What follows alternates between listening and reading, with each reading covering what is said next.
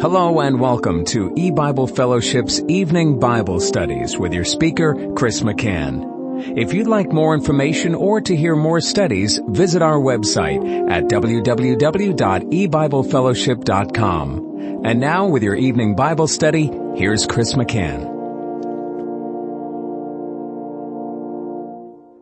Good evening and welcome to E-Bible Fellowship's Bible study in the book of Revelation. Tonight is study number 17 of Revelation chapter 18.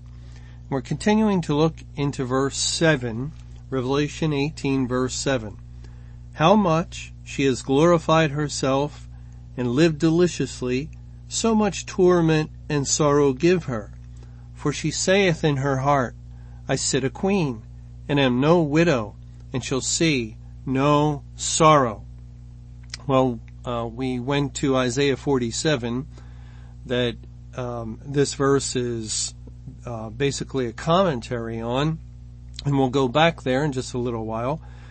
First of all, though, I'd like to just comment on the word queen. She saith in her heart, I sit a queen and am no widow, and shall see no sorrow.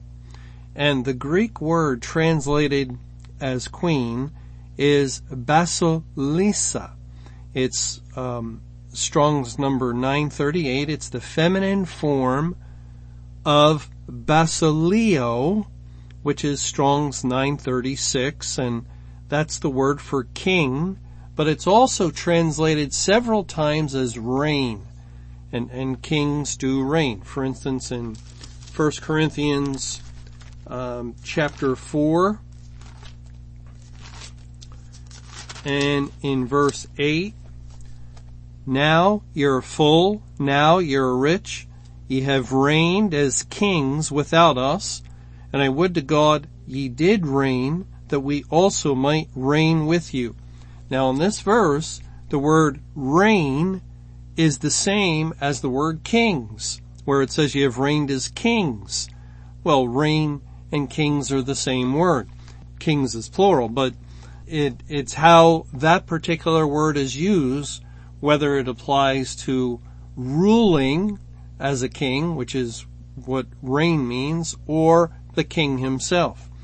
And when we read that Babylon sits a queen, and it's a feminine form of the word king or reign. She sits reigning, but in the feminine sense, because God likens Babylon to a woman, a harlot. And in Isaiah 47, it says in verse 5 of Isaiah chapter 47, sit thou silent and get thee into darkness, O daughter of the Chaldeans, for thou shalt no more be called the Lady of Kingdoms. And we have discussed that word lady a little bit. It is a word that's also translated as mistress in a few places. For instance, in Genesis 16, with Hagar and her relationship to Sarai, we read that Sarai is Hagar's mistress. It says in Genesis 16, beginning in verse 8, and he said, Hagar, Sarai's maid, whence camest thou? And whither wilt thou go? And she said, I flee from the face of my mistress Sarai. And the angel of Jehovah said unto her, return to thy mistress, and submit thyself under her hands. So that, again, the word mistress is the same word as lady, a lady of kingdoms. And God is telling Hagar, go back to Sarai, your mistress, and submit, because the mistress has rule. The lady has the rule over the maid. And likewise, Babylon had rule over the kingdoms. But now it's Judgment Day, and in Isaiah 47, God is speaking to Babylon and saying, thou shalt no more be called the Lady of Kingdoms.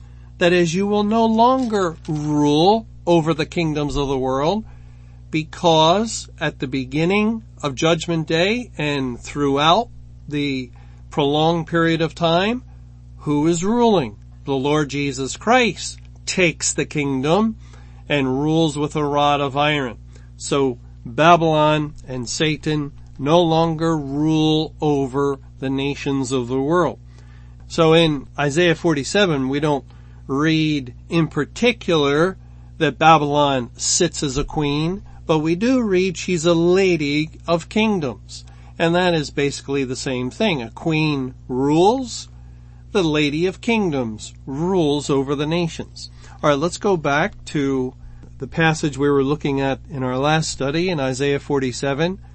Again in verse 7, and thou sayest, I shall be a lady forever, so that thou didst not lay these things to thy heart, neither didst remember the latter end of it. Therefore, hear now this, thou that art given to pleasures, that dwellest carelessly, that sayest in thine heart, I am, and none else beside me.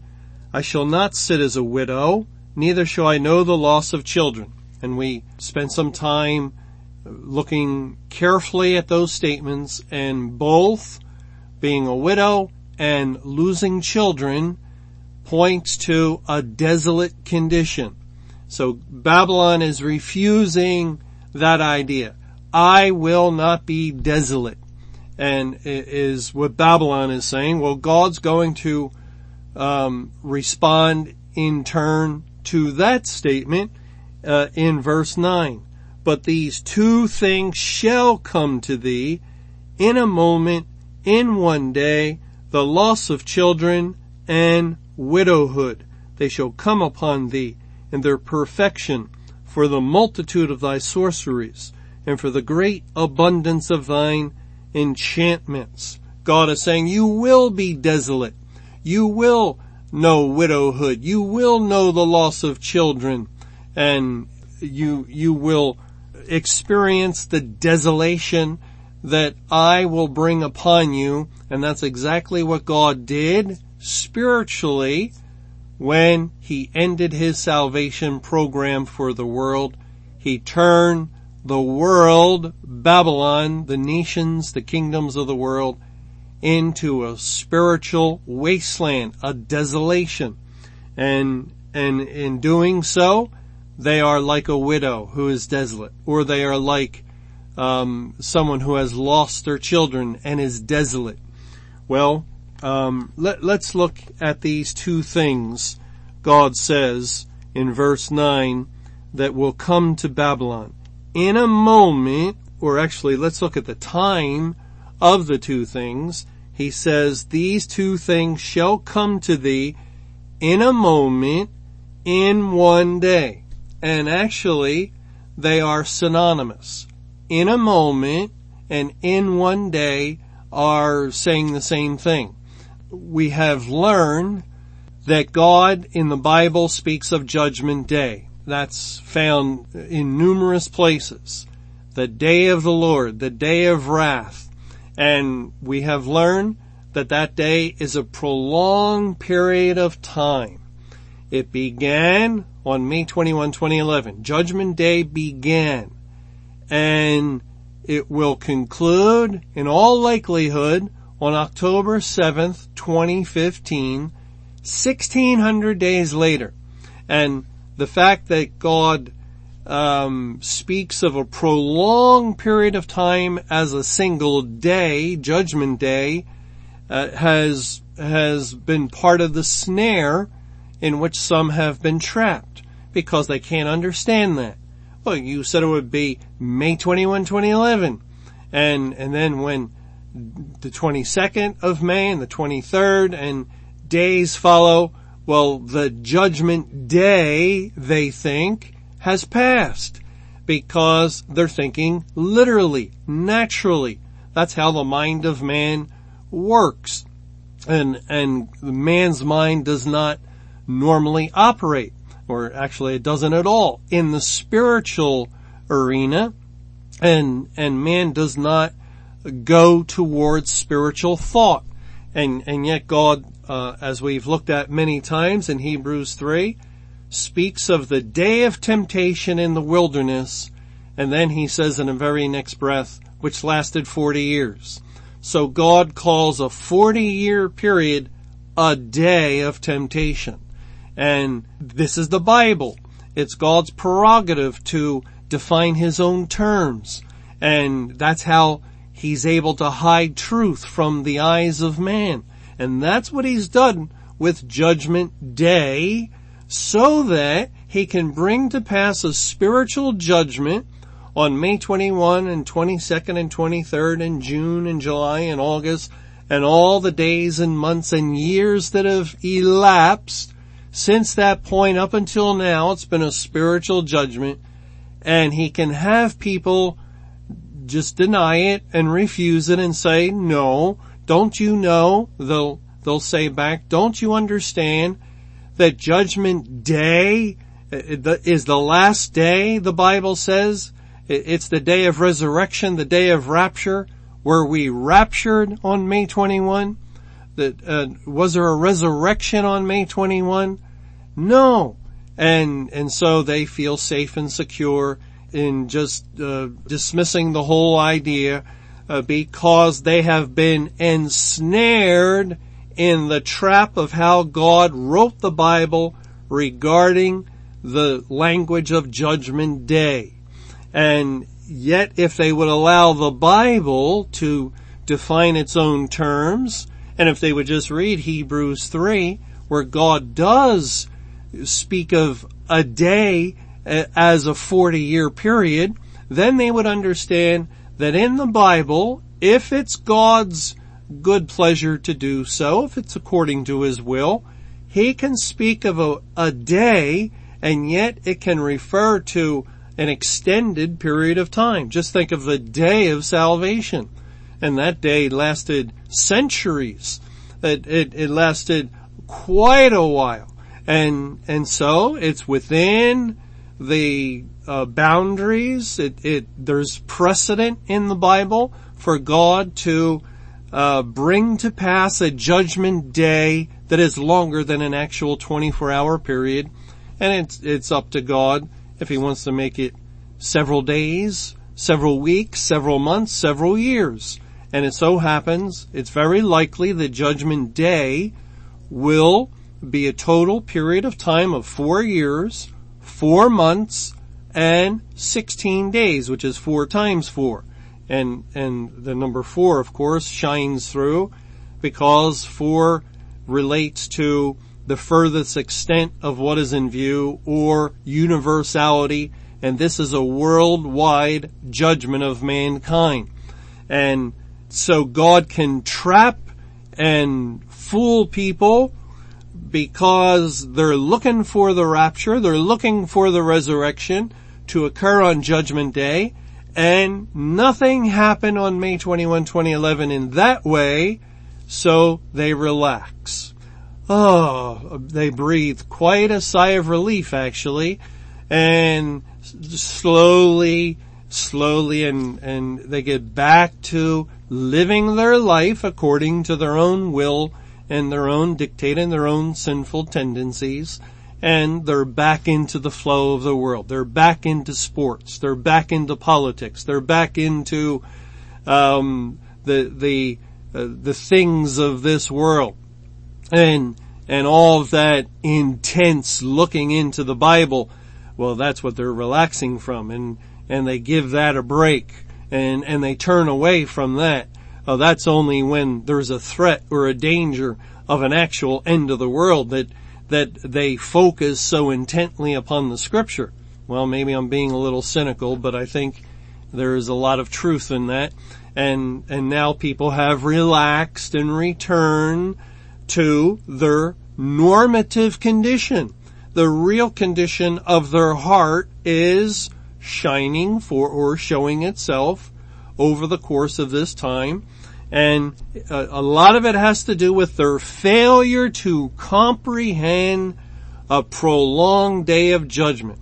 Because the way that God has designed Judgment Day is that May 21, 2011 began Judgment Day on the world, and every other day thereafter is a part of that judgment day, so that if we're correct, on October 7th in 2015, which is this year, is the last day, and it will be the 10,000th overall day of judgment, since judgment began at the house of God.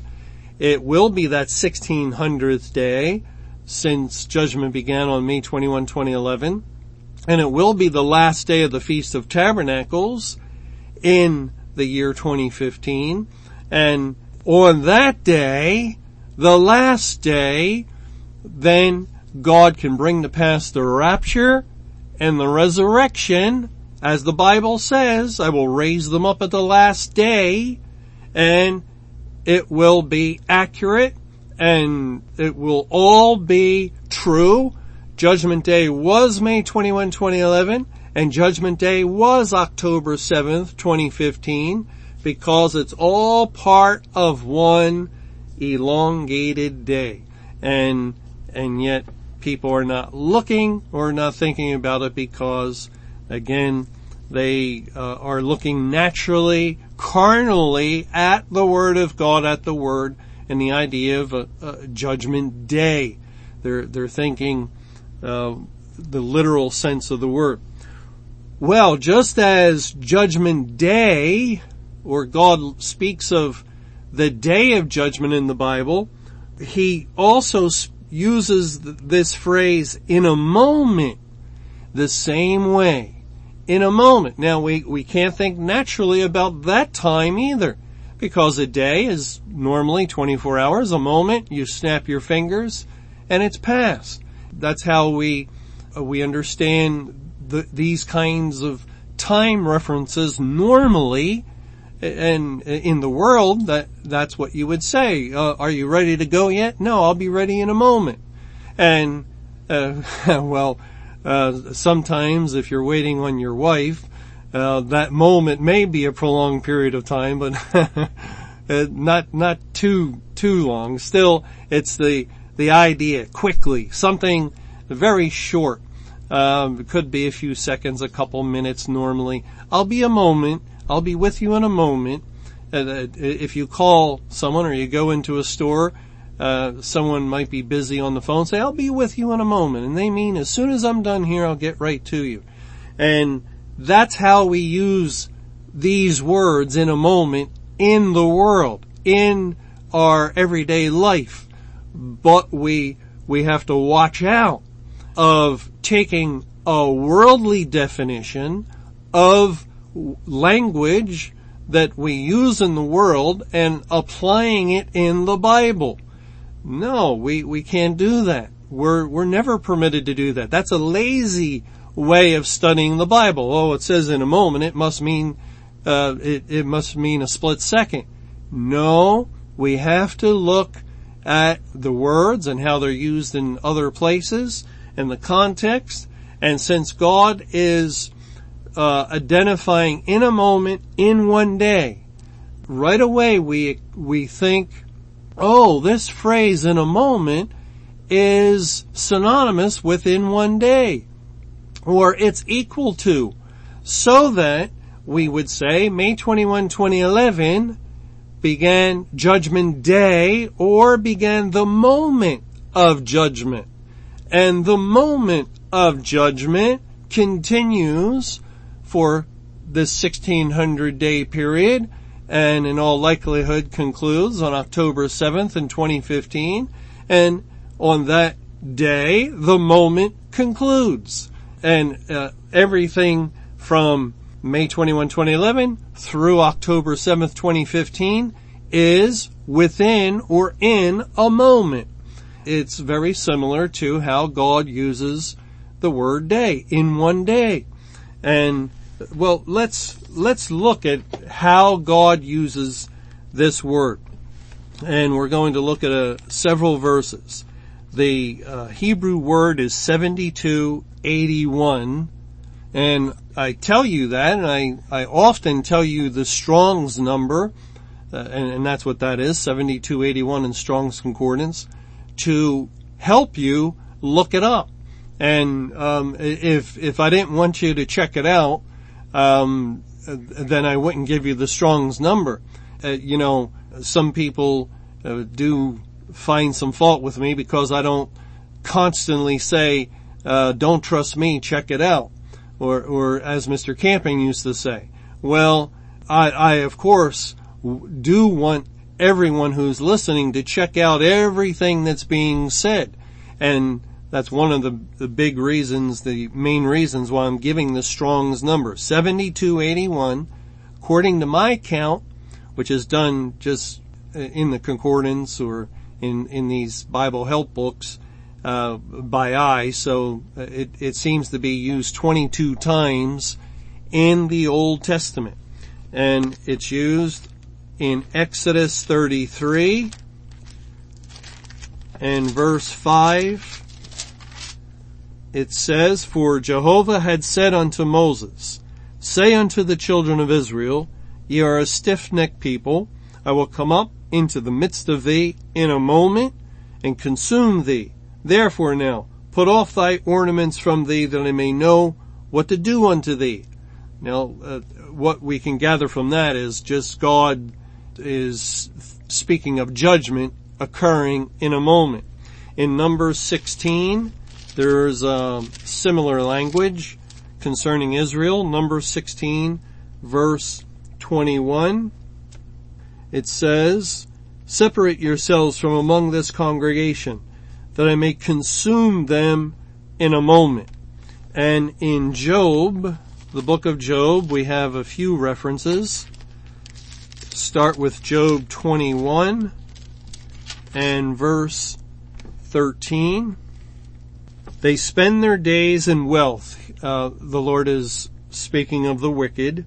"They spend their days in wealth, and in a moment go down to the grave." In Job 34, verse 20, "In a moment shall they die, and the people shall be troubled at midnight, and pass away, and the mighty shall be taken away without hand." So, again, death in a moment. In Job 20, in verse 5, it says that the triumphing of the wicked is short, and the joy of the hypocrite but for a moment. Now that's an interesting verse, because we know that on May 21, 2011, the world, the wicked, were celebrating in triumph. The wicked outside the church and the wicked in the church were joining hands, rejoicing that they were right. The people in the church, no man knows a day or hour. And the people of the world were rejoicing because it just didn't happen, and they could resume their lives. But God says the triumphing of the wicked is short. How short? Well, the joy of the hypocrite, but for a moment. And again, many of these references have to do with God's wrath. So, man celebrated initially May 21, 2011, and he may celebrate throughout in a relaxed state, but it's only for a moment, for the duration of Judgment Day. In Psalm 6, it says, beginning in verse 8, "Depart from me, all ye workers of iniquity." And remember, that's what the Lord Jesus said when those professed Christians were coming to the door of heaven and knocking, "Lord, Lord, open to us." He said, "I never knew you. Depart from me, ye workers of iniquity." So that statement identifies with the time when the door is shut. "For Jehovah has heard the voice of my weeping. Jehovah hath heard my supplication. Jehovah will receive my prayer. Let all mine enemies be ashamed and sore vexed. Let them return and be ashamed suddenly." Well, the English word suddenly is a translation of in a moment. Let them be ashamed in a moment. And again, that language fits Judgment Day, the period of God's wrath. In Psalm 30, it says in verses 4 and 5, "Sing unto Jehovah all ye saints of his, and give thanks at the remembrance of his holiness. For his anger endureth but a moment. In his favor is life. Weeping may endure for a night, but joy cometh in the morning. The Lord's anger endureth but a moment. And of course that makes perfect sense when we understand that the wrath of God has been kindled in his anger and is being poured out over this time period, which identifies with a moment. In Psalm 73, it says, beginning in verse 17, and this is the psalm where a true child of God was envious at the wicked until, verse 17, until I went into the sanctuary of God, then understood I their end. Surely thou didst set them in slippery places. Thou castest them down into destruction. How are they brought into desolation? As in a moment. They are utterly consumed with terrors.